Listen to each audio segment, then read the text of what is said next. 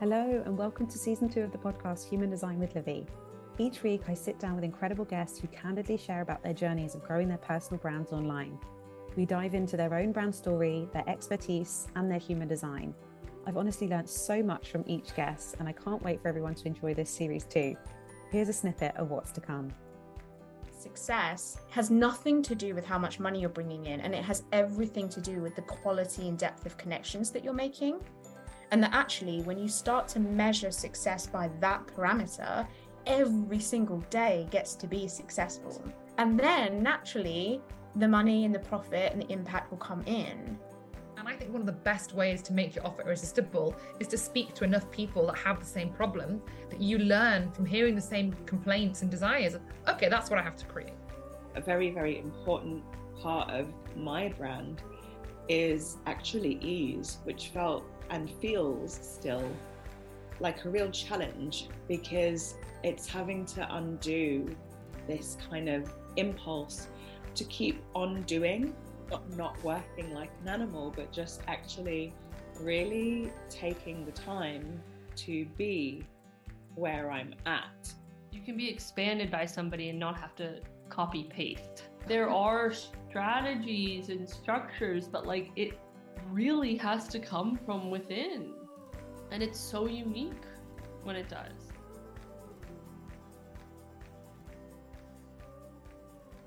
Hello and welcome back to the podcast. This week's episode is a very special one as I've recorded with my sister, Nat Vallely, a 3-5 generator. Nat's a trauma-informed breathwork facilitator and Reiki master who's driven by an unwavering desire to guide individuals towards overcoming their emotional pain and life's challenges. In the episode, we explore how Nat transitioned from being a full-time social worker to becoming a full-time breathwork facilitator. We looked at the impact of breathwork on your nervous system, the rising popularity and benefits of breathwork, how you can change your narrative through your breathing behavior, why Nat shifted away from one-off sessions to supporting groups with breathwork, her journey with marketing her services, and how to differentiate yourself in a booming industry of breathworkers. Nat has so much passion about the power of the breath, and it was so beautiful to witness her talking about it and share her passion and her experience and why she became involved in this work. I really hope you guys enjoy the episode. Let me know how you find it. So Nat, welcome to the podcast. Thanks, Liv. Great to have you here. It's so do you nice want to be to here. introduce yourself to the listeners, who you are, what you do, and share your human design? Okay. Hi, everyone. My name's Nat Vallely, and I am a trauma-informed breathwork facilitator and a Reiki master. My energy type is generator. I'm a pure G, which I love to say. Ever since you told me that, I'm like, I'm a pure G. And I have a 3-5 line. Yeah. And I think I'm very stereotypically those things. Amazing. And that's who I am. Amazing. So do you want to I always start by asking the podcast guest just to share some defining moments, 3 defining moments in their journey of kind of getting to where they are now today. So tell us your story. So my story in a kind of whistle-stop tour, I guess you could describe me as someone who's always been really intuitively led. I don't think I necessarily recognized that until my sort of late 20s, but it's a strong skill that I have.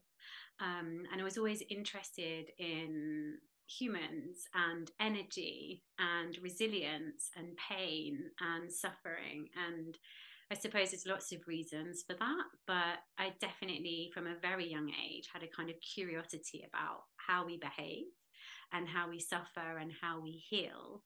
And so I guess that led me into the realms of Reiki, receiving Reiki, dabbling in crystals, and just being curious about that whole world and feeling very alive whenever I was in receipt or learning about it. And then that curiosity led to me waking up one day and going, I'm going to do my Reiki training. And I went and did that. And pretty much instantly, I was booked out for that. So I kind of realized that, oh, there's something here. This is what I'm meant to be doing. And at the time I was a frontline social worker, so I was kind of balancing both worlds, and I saw Reiki as the tonic to the stresses and strains that you feel on the front line. And then sort of fast forward a few years and a few losses, quite significant losses in my life, and grieving and parenting for the first time. You know, life got pretty intense actually, and quite difficult and quite challenging. And I think I was definitely suffering quite deeply without knowing it at that point. And I guess that suffering led me to being more curious about modalities out there that can perhaps relieve the way that I was feeling and bring about some change that I was seeking, maybe even just subconsciously, you know, not necessarily making a decision, but just following that curiosity. And I came across breathwork.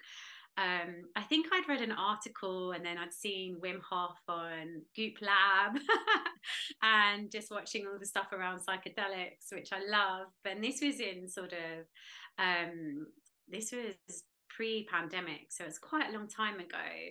And a bit like with Reiki, I just woke up and decided I wanted to be a breathwork facilitator. And hilariously, I didn't really know what that was. I didn't know, I'd never done a breathwork class in my life. I just had this burning desire to do it.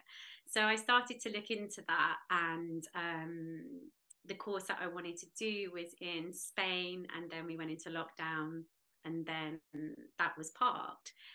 Then we moved to the south coast from Hertfordshire, and that kind of took over for a little while. And then when we settled, this kind of nagging just wouldn't leave me alone. And I was sat at the beach yoga, as you do in Lyme Regis, and a friend of mine said, oh, my sister is trained with Steph Magenta, and she's in Glastonbury, which is only an hour away from me. And I just knew in that moment that that was who I was going to train with, because I'd really taken my time to not be knee-jerk, which is such a generator response. You know, I'd learned about sitting with it and not being, not letting my emotional authority just let me charge in. So I was trying to be really patient, I think, because I knew that this was going to be something, and so who I trained with was really important. And so I phoned Steph, it was in the August, a couple of years ago, and spoke to her, and she basically said, you know, there's a course starting in 2 months' time. Do you want to join? We've got a couple of spaces left. And I was like, yeah. And that was it. And that was 2 years ago. So I trained with integrative breath and had never done a breathwork session. It was quite unusual to go on a training like that. Everyone on it was miles ahead of me because they knew what it was all about, and they knew what to expect in a way. And I did the training, and it was 7 months, really intensive. I think I'd underestimated how much was related to sort of trauma-informed breath work. You know, I think we see breath work as this term, especially now, that's just banded around, and people delivering breath work with no training, and that's perfectly fine. But, you know, like slow breathing, yogic breath, and so there's that breathing, but I didn't realize like what was really possible when you understand breath to the depth that we were being trained in. And then we go to graduation in Glastonbury, and it just blew my mind. It was 7 days in person training. We did 22 breathes in 6 days, and it was mind blowing. And you got to experience every side of yourself, and also in this container, really seeing every side of everybody else that was in there through the breath. And it stripped your armor completely away, and you're just shown your true human essence. and it's unreal. And I came back actually a very different person, which wasn't easy actually, having been married at that point for 15 years with 2 children, and my husband sort of saying like, who are you, like, what is this? So, and I was like, this is me, this is my untraumatized self, this is who I really am, and you have to love me like this, because this is me, like I found myself. And he was like, okay, I need to adjust to this. And then I was still working as a social worker at that time. And then I just started to put the word out. I had a Reiki community. So I was just like, do you want to try? Do you want to try some breath work? And very, very quickly it snowballed. And I got to a point where I needed to make a decision to make the space for it to grow. And I remember a conversation with you where you were like, Nat, if you don't make this space, you're never going to know what's capable and possible within this. And I'd always known, because we'd had conversations like that with Reiki, I remember, and with Sean as well had said it. I'd always known that I'd know when the time was right. And I knew then, I was like, okay, this is it. And then it kind of swallowed me up a bit actually, and got really busy. And I'm kind of just coming out the other side of that now, actually. So that's kind of the whistle stop tour. Amazing, such a journey. Yeah. So do you want to take us back to like so you mentioned that you were a social worker. What was kind of, and what was driving you, and that you had, you've always kind of been connected to your spirituality and curious and intuitive. So because I think some of the listeners will be maybe part-time still in their what they might call their day job, or not yet have made that transition to going full-time into their work. And sometimes it feels like you've got one arm in one world and the other in really another. hard, isn't it? It's so really it's so hard. Such different energies, and it's really hard. It's quite tiring, I think, to pendulate from one into the other. I think it's really exhausting. So what was this kind of, was there like a, I know it kind of, once you come back from the breathwork training, that was when you decided to go full time, but take us back to when you were a social worker and the you feeling like that sort of spiritual side in you was growing, and the move towards Reiki. What was sort of going on in the social working kind of world for you, and then what was pulling, tugging?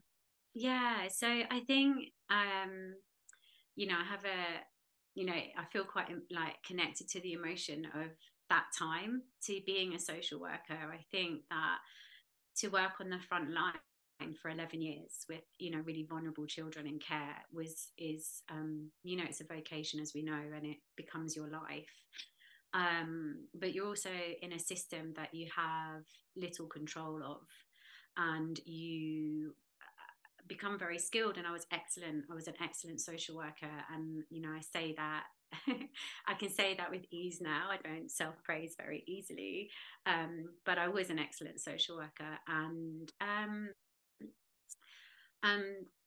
I was becoming a bit disillusioned as to the transformational aspect of what I was doing. We were firefighting, there's no resources, and we're working with trauma, and I was developing this understanding of working with the body and trauma in a completely different way, in a far more in-depth way.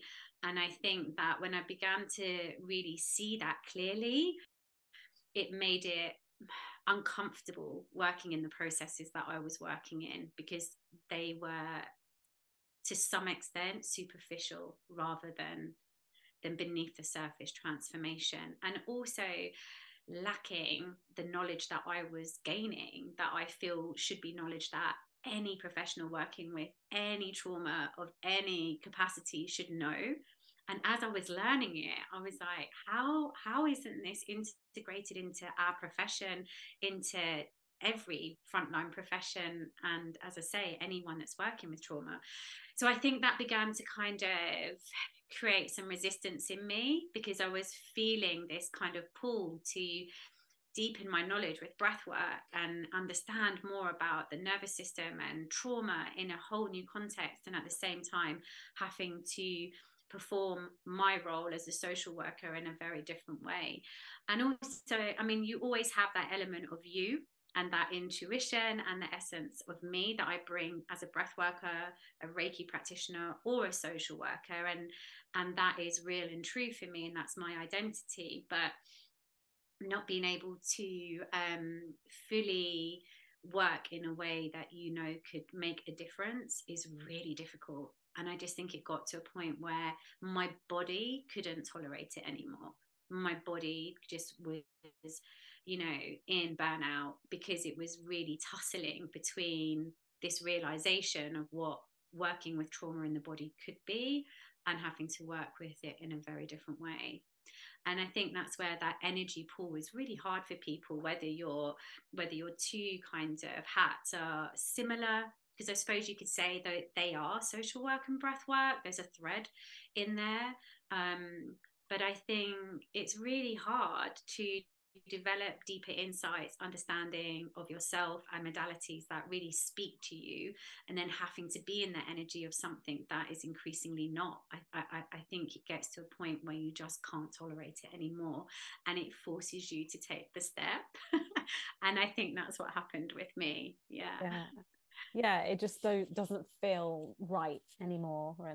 And my body just couldn't. And I think as I was deepening my awareness of nervous system regulation and that kind of visceral charge in your body, the more that I was learning about that, the more aware I was becoming of how I was suppressing what I was really feeling, because it really shines a light on that for you. And that's part of like the breath intelligence journey, is really understanding and feeling your body and its language. And I think when you begin to realize that, you can't turn it off, you can't turn that light back off, and then you begin to feel the harm that you're putting yourself under. And so I think that was where I was just like, I physically can't lift my laptop lid open, because it's so, everything in my body is screaming no now. Yeah, I feel that. I think there just comes a point where you decide sort of, something in you kind of moves you to make the change. And I think, as a 3-5 as well, in your human design, like third lines, they take, they do take risks. They're here to learn through trial, through error, through experimenting, and it's only that's going to kind of, I guess, help them with the learning experience, help them get towards the things that they really want to fight for, and then work out what feels true and like right to them, and then share that with people in a really practical way. So absolutely, that makes sense. Yeah, it does. And I think that, when I look at that kind of journey, that path, the thread is always there. And even pre-Reiki, I was always someone that people would come to for advice, and beyond my years, people much older than me coming to me for advice, that like when I was 16 and 17, speaking to much older women having marriage difficulties, and I barely had a boyfriend, but I just had a capacity to see humans and to kind of decode what was there. And so, like you say, like with the 3-5, it's the kind of following that thread of I'm learning and I'm going to lean into that and see what that is, and deciding to go to uni at 28 years old out of kind of nowhere again, and going, I'm going to go and study to be a social worker, because that, like, all of a sudden that feels like what I'm meant to do. And I learned so much from that, and there were so many trials and tribulations in that journey that I can now use, and I do use as part of my landscape as a breathwork facilitator. And so that's the beauty of the 3-5, is you take the risks and you learn and you have the bumps, and all of that becomes your box of gold that you give to others, and it just keeps growing and it keeps building. And I think with the 3-5, what I've learned that's really important is that you have to continually feed into that. Because when you get stagnant and you're not learning, you kind of get disconnected from the box of gold that you've created, all the wisdom and all the pearls. And so there's definitely something in me that notices this ongoing need to evolve and learn and educate and bump and bruise and combat, because that's just life's journey. And as you keep speaking into people's life's journey, that needs to be live for you as well. Yeah, so true. Yeah. I love the description of the pot of gold, because it really is like, yeah, that's the material that can really help so many. And I think, you know, as a third line, it requires a lot of resilience, because you are bumping into things, you do have trials and tribulations. And in that way, I think that people are quite drawn to you, because they're always wanting to hear, like, you know, what you're up to, what the next thing is that you're doing. And I think, you know, sometimes a third line can try 100 different things in life, in business, and then find that, you know, the 101st thing actually like works. So they do have to have a lot of resilience. And I think, like, talk to me about, like, being a breathwork practitioner. I feel like the breathwork industry has grown so much in the last, it kind of feels like the yoga industry boomed in like the late, I don't know, 2015 to 2018, and then 2019 we saw loads of breathwork practitioners kind of coming in and training. And talk to us about what is so beneficial, and so why do you think it draws so many people in breathwork? I think there's various things, and it's still showing its discovery in lots of ways, which is so exciting. But I think the key things that I noticed is so I'm trauma informed as a breathwork facilitator, so my modality really works with nervous system regulation. And I didn't even really know what the nervous system did properly, and how it was affected by the way we breathe, or how we can affect it by the way we breathe.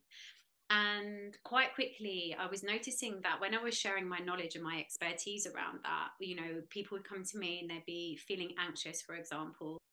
And just by simply explaining to them the mechanism, the physiological mechanism of anxiety, you know, what that is in terms of nervous system activation, I can just see people's bodies starting to soften. Because even if they don't fully understand everything you're saying, because it speaks to their body in authenticity, it's like the body kind of goes, yeah, oh my God, you get it. Oh, and all of a sudden you start to feel a little bit empowered. And that's even before you've come to the mat and started to breathe.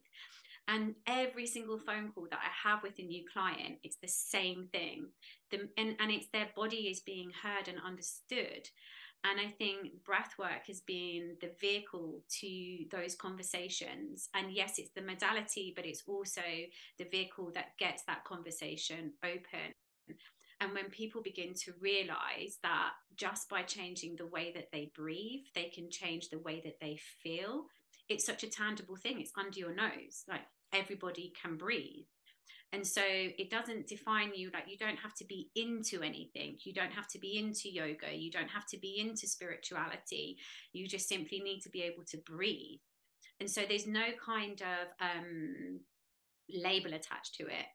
And it's very scientific. And so it's not defined by a certain sector of people. It's just defined by physiology. And so I think that's what makes it hugely popular in general. I think that the impact and it depends on what breathwork you're participating in, but the breathwork that I deliver is conscious connected breathwork, and it's transformational because it's working with the levers inside of you. It's a bit like, I define it as like personal training for your nervous system. So it enables you to get inside of your body and to work the parts that might be in dysregulation. And at the same time, when you're doing that, you're also getting access to what lies beneath the surface. So you have this kind of energetic charge that awakens Pandora's box, and inside Pandora's box are all the levers to your belief systems, your insecurities, your traumas, your pain. And one of the best things that I love is when people come around and they'll go, oh my God, I've just remembered something from my childhood, and that has had such a massive impact on me, and I had no memory of it at all.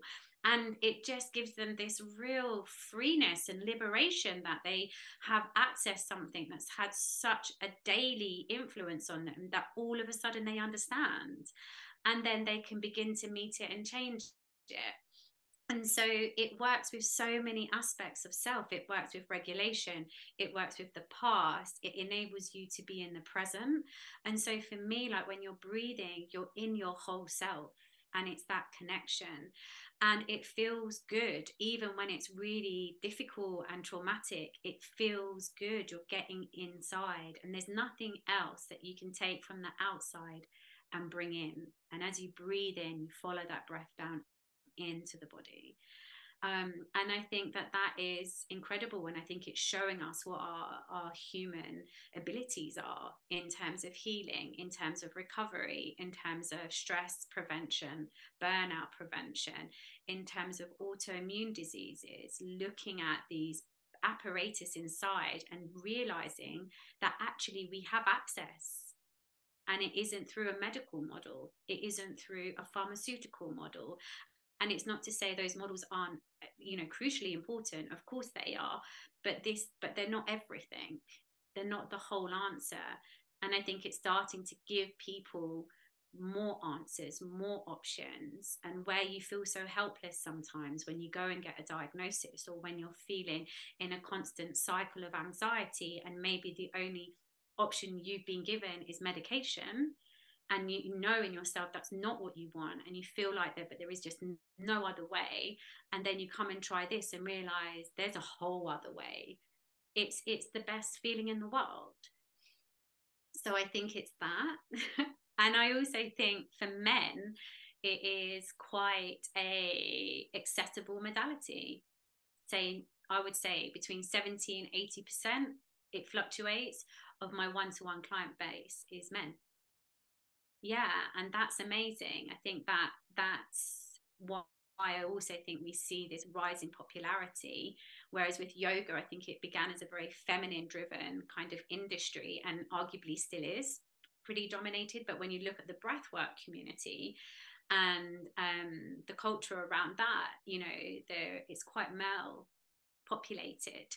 So I think that in numbers and popularity is also seeing this sharp rise. Yeah, that makes sense. Like more people are accessing it. So I know that they say like you can tell how a person's doing, or tell everything about the way a person breathes, right? How they're doing, how sort of stressed they are, or how well they are. So do you want to talk to us a little bit about that, of how your breathing sort of impacts and relates to what you're going through? Yeah, absolutely. So there's lots of things, but if we just look at breath as a behavior, and I think we don't look at it as a behavior, but it behaves in accordance to the environment that we're in, right?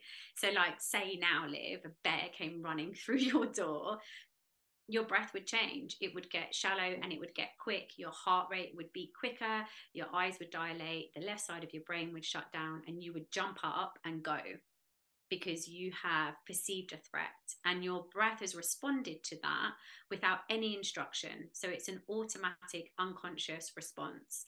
And it's doing that all day, every day, depending on how it's perceiving its environment. And it perceives the environment by understanding whether something feels safe or not. And what informs it is what it's seen from the moment you were born up until that point. So where we look at sort of nervous system imprinting, from the minute you're born, it begins to navigate your life in terms of what feels safe and what doesn't. So your nervous system's an alarm system, right? So if, for example, when you were birthed, if you had a traumatic labor, if you were separated, all of those things begin to shape and imprint the way the nervous system sees the world around it. You know, your pre-verbal, all you have is your felt senses. And then you kind of fast forward into childhood, and we live in a society which is great, it's changing, but certainly generations before us, you know, emotional expression wasn't acceptable. If you had a child who's upset, the quickest response is to don't cry, don't have a tantrum, don't be scared, don't. And so this nervous system that's feeling something is getting the communication back in to not feel. So we begin to suppress, and we begin to kind of confuse the system and create a narrative in the system that actually I'm not accepted when I feel, or I'm not accepted when I express.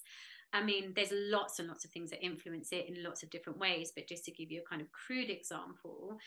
And then you kind of fast forward into your adult life, and you're experiencing different things all the time. All those early on impressions are the early behavior patterns that are then being replicated now, because we don't change the behavior of the breath. So if you have someone, for example, who struggles in relationships, has you know, anxious attachments, and notices that when they go into a relationship, things begin to spiral out of control uncontrollably, like the behavior begins to change. I mean, if you look at how their breathing will have changed.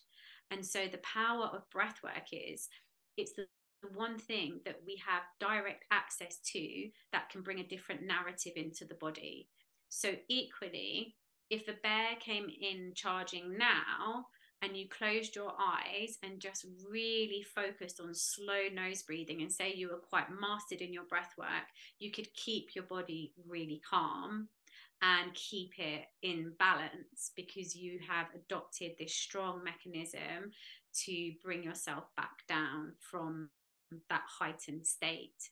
And so when I work with clients, that's what we're doing. We're looking at, where is their breath either being held too much? Where is it elevating too much? What is attached to that behavior? What belief system, what narrative? And just by changing the way we breathe, so without really having to work in the mind and change the narrative from that perspective, we are just changing the breath behavior. So the breath and the nervous system, it's the neurobiology, begins to recognize, actually, I'm safe, I'm okay, this is okay. Because how many times do we react in a way that logically we know we don't need to be? You know, that's what anxiety is. When people are walking around like, I'm anxious and I don't know why, like there's nothing going on, it's because the nervous system's in overdrive and it can't get back down. And so by changing the breathing patterns, we are getting in and dialing it down for you. And we're doing it in a mechanical way that leads to an automatic behavior eventually. Amazing. Is that quite a long answer? Sorry. Yeah, no, that makes sense. I think that was really clear.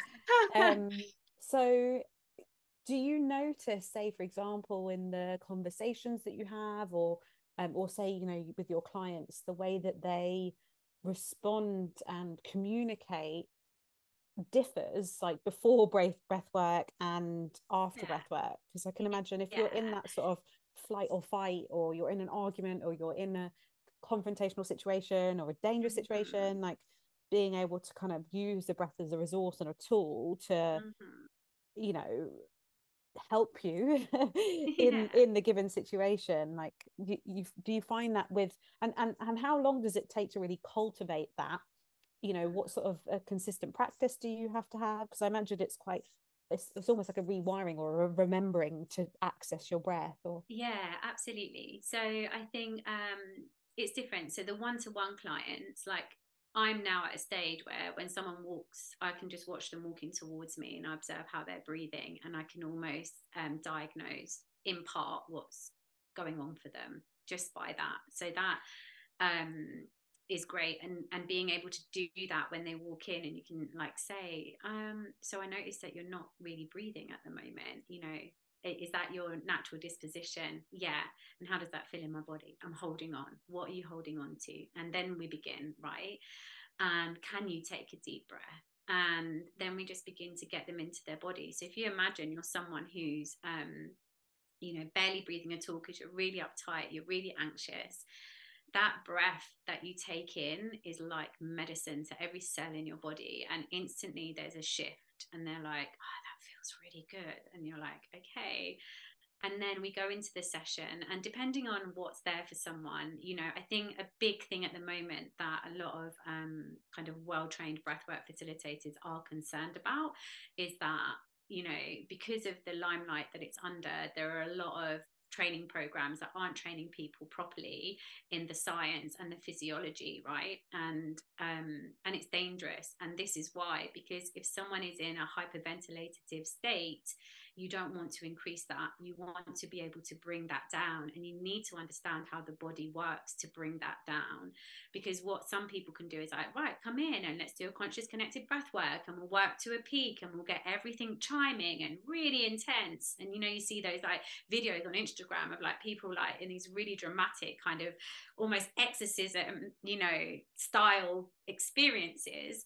And if they're already in a hyperventilative state with their breathing as a behavior, then that is harmful to them. So being able to diagnose breathing is really important, and then that shapes the way that experience is for them.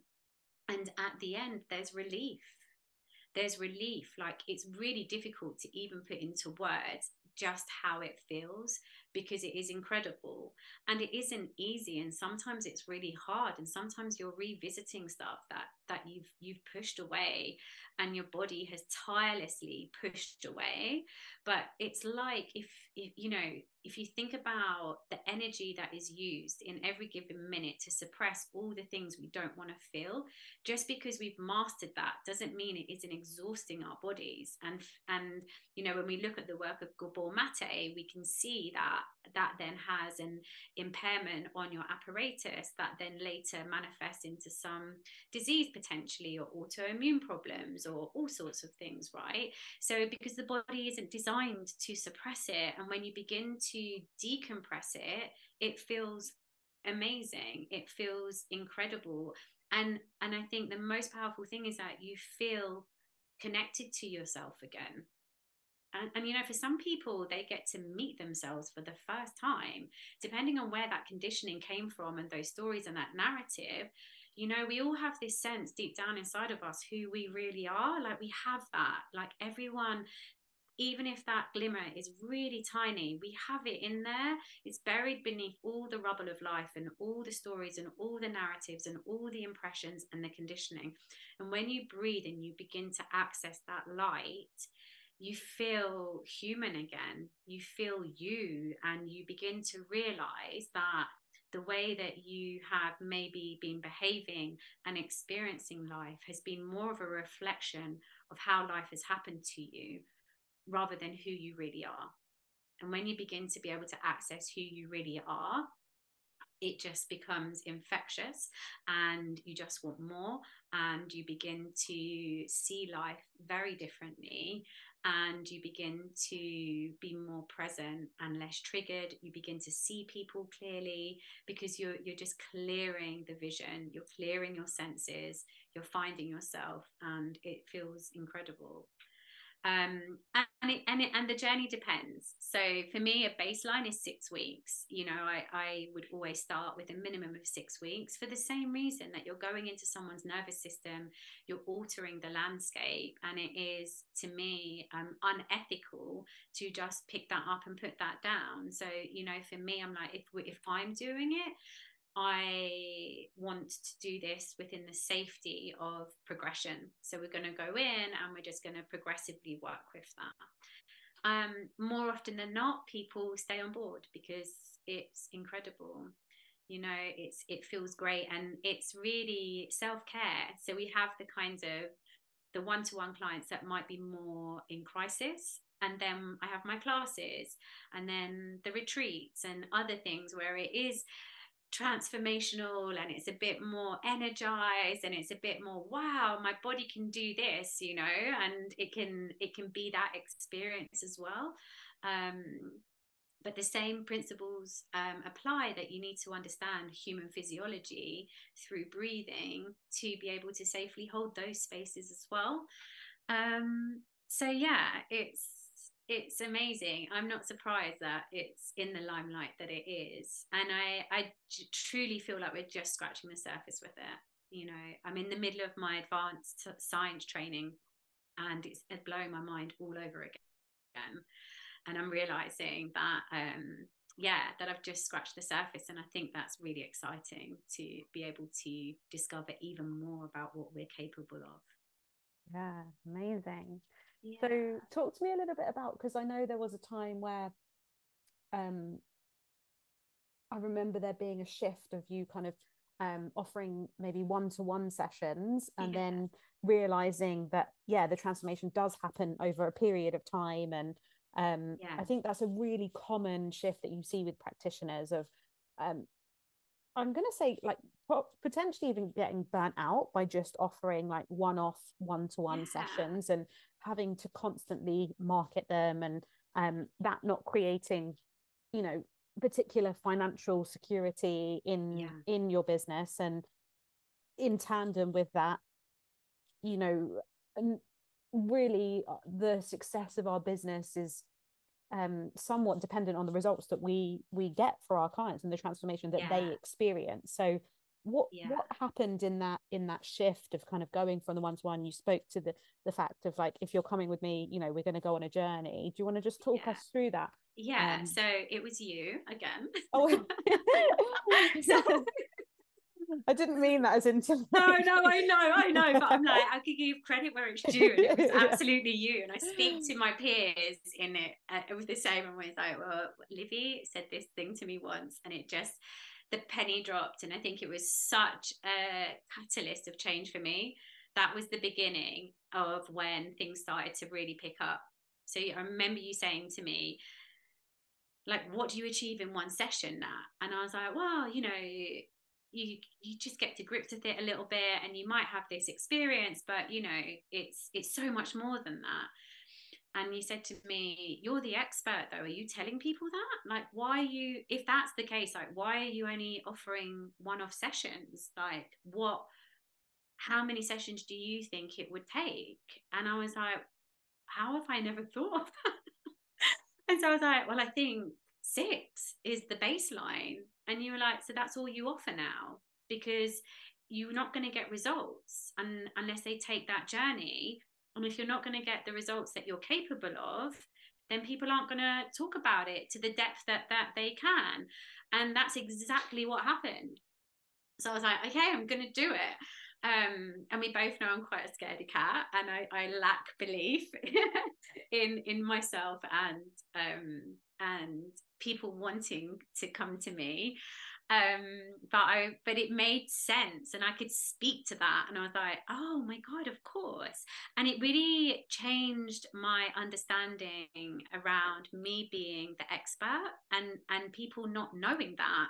Like, we have this assumption that, well, if I had this assumption, I'm sure lots don't, but maybe some others do, where you think, well, if they wanted 6 sessions, they'd book 6 sessions, because if I wanted 6 sessions or something, I would book it. And like, just assuming people have that knowledge and autonomy to make that decision. And then when I realized, well, how would they know? They haven't trained, they haven't done this. So that was the real change for me, and that's my baseline still now. You know, it's a 6-week program minimum, and when I explain it, I have never had anyone say no, ever, because it makes sense, you know. And when we think about, like, when you go to a therapist, you don't just go for one session. When you go to physio, you don't just go for one session. And so you can make it really relatable to, like, I'm not trying to sell you this, I'm not prepared to take your money for something that can't work to the best that it can. And that's where my ethics stand and my integrity.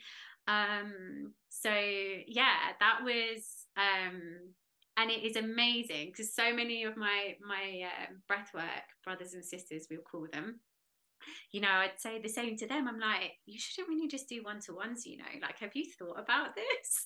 And they're like, oh my God, why didn't I think about that? And that's the point, isn't it? It can be just something so simple, one shift, because trying to maintain one-to-ones is a lot, you know. It's a big task. It takes a lot of energy continual driving, continual exposure.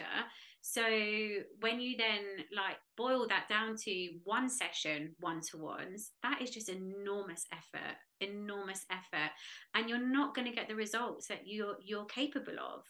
Yeah. So talk to me a little bit about your kind of marketing journey, because I think there's one thing, you know, training as a practitioner and that being your passion and something that, you know, feels really effortless to deliver, and then you have to learn this whole new skill of marketing and being able to show up. And I think it often presents its own challenges in terms of, you know, being able to promote yourself and your self-belief and your you know, all of the stuff that comes. And I find this often, you know, I work with incredible practitioners who are so gifted at what they do, and then it comes to kind of marketing themselves and showing up, and it feels scary. It feels like their throat chakra's blocked, or they can't get out what they need to, and it's a whole nother skill and investment in a skill that sometimes I think can feel draining if it's something that you're not naturally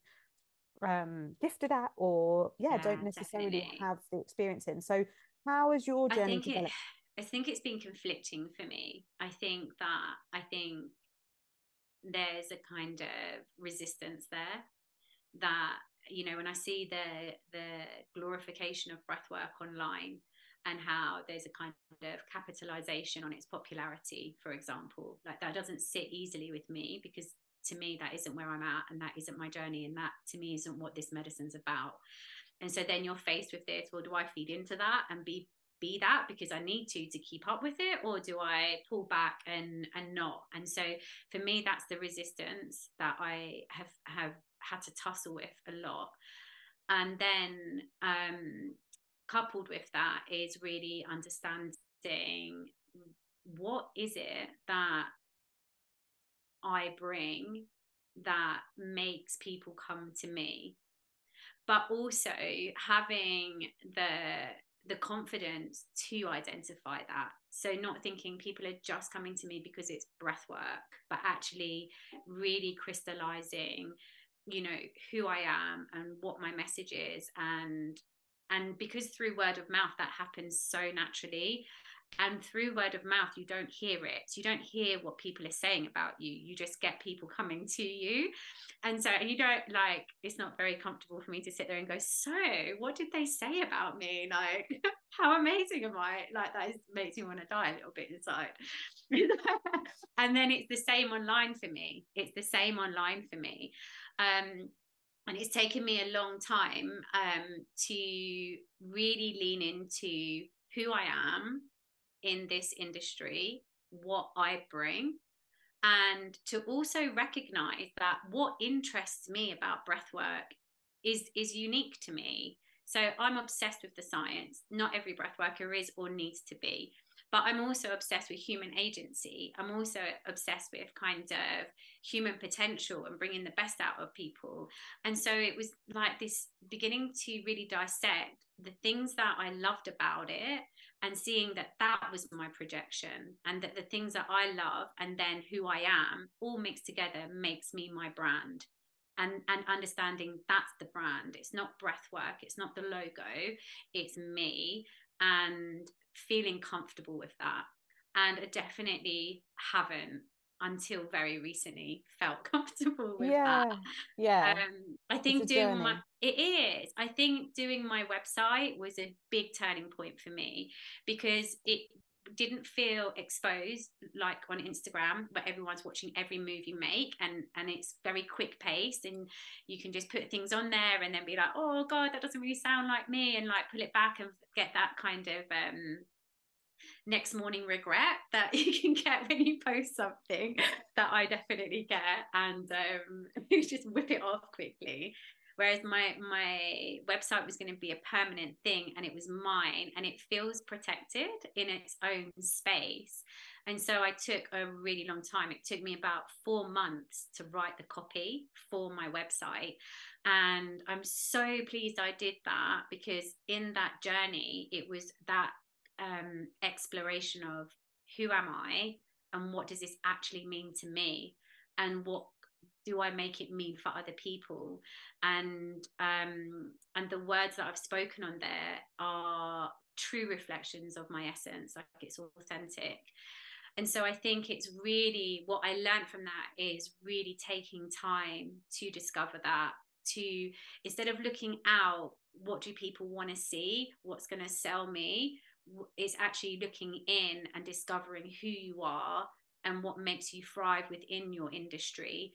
And then that's your copy written, you know, for me, that but it's hard, I think, when you work you know, with energy or people in the way that I do, that, you know, it's that other hat, it's that pendulum, and I'm not made for that. That isn't for me. So I think having a VA, Sarah's amazing, having someone that can take some of that away from you, where you can give them some creative input and just allow them to use their expertise and brilliance on it. And I think I definitely had a resistance around spending money and investing on other services to help me. And again, you've encouraged me with that a lot. And I held on to a narrative of, well, if I can do it myself, even if it takes a long time, I'm going to do it. But it just doesn't work that way. It just doesn't work. It's so counterproductive. It just doesn't work that way for me anyway. Well, no, so, I think, yeah, you only probably for that most people. Yeah, exactly. Yeah. It takes a lot of people a long time to get to that point. But then once you know, made the investment or you've got support, you realize, you know, you always hear people say, I wish I'd done this sooner, you know? So absolutely. Yeah. And the same is true with strategy and like growth. You know, I don't have a business background. I don't know about how to scale up. I know how to be me. I know how to be an excellent breathwork facilitator. I know that if you put me in front of someone, I can captivate them because I speak from authority, intellect, passion, and that works. But in terms of business strategy, it doesn't really mean anything, you know. So the same is true again, you know, sitting with that fear and discomfort of, well, if I invest in a coach or someone who can help me with that, that's such a big outlay for me, and can I really afford that? It's moving away from that and seeing the potential of what that investment can bring back. And I'm in that phase now. That's where I'm at now, where I'm like, I really understand that. It's almost like the more you invest in that, the more return you get. And it's like so obvious, but it's so challenged for so many of us, I think, as practitioners. Like, yeah, and just we all have our own story around money and, like, you know, and fear. It's complicated, you know, complicated. So and you know, I think what you're speaking to is really important in the sense that identifying who you, especially as a generator, right, their story is all about like who they are, what brings them, you know, excitement and passion, and like what they want to put their energy into, and discovering about themselves. And I think it's really important in the bloom of the market, or boom of the market, and the breathwork industry. You know, there's so much competition now. It's not like a few years ago where you know, it wasn't so popular.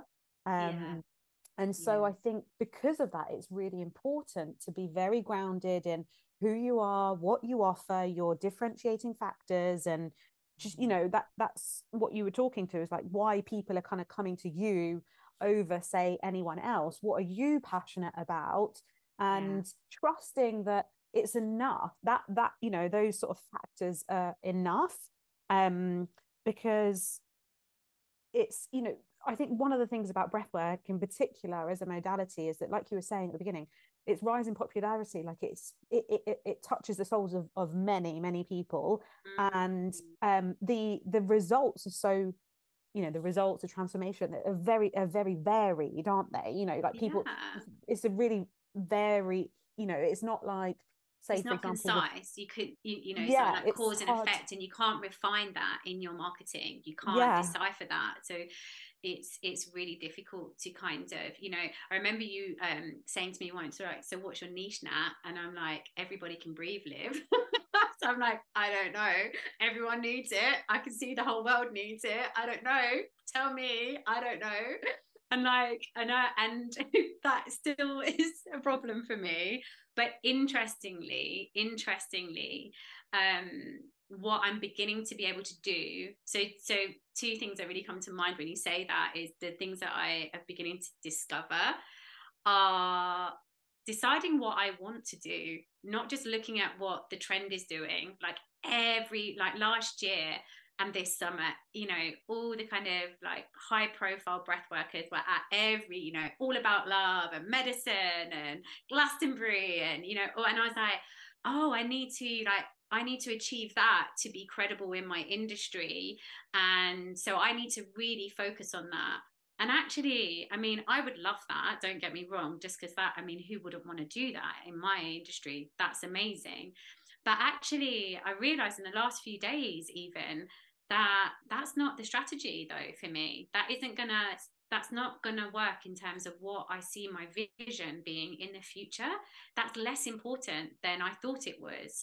But just because of how it was being portrayed and the excitement around it and how I was identifying with that equating to success, it was distorting my vision and holding me back from my unique offerings. And since I've kind of leaned more into, well, how, you know, which niche markets do speak to me. Like I did a webinar the other day to charities and frontline workers within the charity sector, and the passion just poured out of me because I could speak to what these employees were experiencing because I'd been there. And I'm like, yeah, I want to help you. I want to help you. So they're the people that I'm going to go to. I'm choosing that. They're not necessarily choosing me. And it's, again, leaning into that generator identity of what is really going to light me up. And am I clear that that is me, or is that what I'm seeing? And that's where I think in any popular modality, you have to kind of step back and just be really honest with yourself. Is that really what I want? And is that going to serve me? Or if I could be like, what are my heart's desires? What do they look like? Yeah. And really just playing with that. That doesn't mean you have to follow them. But actually, I believe when you begin to move into that sort of inner wisdom, the niche markets that you should be working with become really obvious. Yeah. You know? Yeah. And so that's, yeah. That speaks to, like, for me as well, the, you know, initiating versus responding. So I think it's very easy for generators to kind of initiate, you know, things when actually that's not really their strategy. Their strategy is about, you know, waiting for a response. And also as a 3-5, you know, your experience is really important in terms of who you then end up supporting, right? So you've been there, you can relate to them, you have the experience of it, and then you're gonna you know, share the message and the wisdom of it. So and it's trusting that. And it's the same with like the retreats. Like a real a thing that I love to do is go on other people's retreats and deliver breathwork to communities and people that haven't experienced me or breathwork in the way that I deliver it, and the joy that I get and the retreat providers get from the awe and amazement of the people that do it, to me is like amazing. I love that. And so again, kind of like speaking out to that, being proud of the retreats that I run and really looking at that as something that I thrive in and that I'm really excellent at. And just by kind of putting that energy out there, I start to get emails, and like you say, the invitations start coming in because I'm feeling able to be seen in that light. And as a generator, I think it's showing yourself and just being patient and waiting and not getting caught in your fear and not showing yourself in case there's rejection. So I think with the generator, the rejection is when you're pushing the idea into people's inboxes and they haven't really got a sense of who you are. They don't really need your service. There's definitely a thing there for me where that doesn't work for me. You know, it's not cold in that way. It's them coming to me that works. Yeah, and like, yeah, just kind of noticing where you're being drawn into initiating because you've got an idea, or versus like, are you actually responding to something, and does that feel exciting for you? And yeah, I think like you say, there's a lot of patience, there's a lot of trust, there's a lot of waiting actually that's involved in being a generator. And when we wait, we have to cultivate trust. Yeah. Thank you, Nat. Thank you so much. It's been such a joy. Do you want to just share, just tell the listeners how they can work with you, how they can find you, what you offer? So I offer my one-to-one practice online or in person, but I live in Lyme Regis in Dorset, so I'm quite far away from most people. So I have a really great online community, and there's two ways you can work with me on that platform, and that's either on a one-to-one basis, or I do 6-week breathwork journeys, which brings in the group alchemy, and I lead a group through that journey together, which has lots of beautiful medicine in it, because we don't witness each other in safe places very often, and having a space where you're de-armoring together is really profound. If you're someone who runs retreats or wants to run retreats and wants practitioners to come along and really make it special, then that's what I'm getting booked up for. So adding an element to the transformational aspect of a retreat journey is what you can book me for. And I'm now beginning the corporate journey, so along those lines, and also therapists that talking therapists or coaches where they feel like they're getting to a certain point and there's a block and they just can't get beyond that. I get a lot of clients who have where talking therapies have maybe run its course to a point and they need to do the body work, they need to break through. So I'm doing some collaborations with therapists and things like that. So yeah, you can find me at Soul Liberation 22 on Instagram or online, and it's .com online. And yeah, that's me in a nutshell. Thanks so much, Nat. We'll pop it all in the show notes, the links, so people can find you. Thanks for coming to share your wisdom. Thanks for having me. Thanks for having me. I've loved it, and I will speak to you soon. Yeah. See you later. Bye-bye. Bye.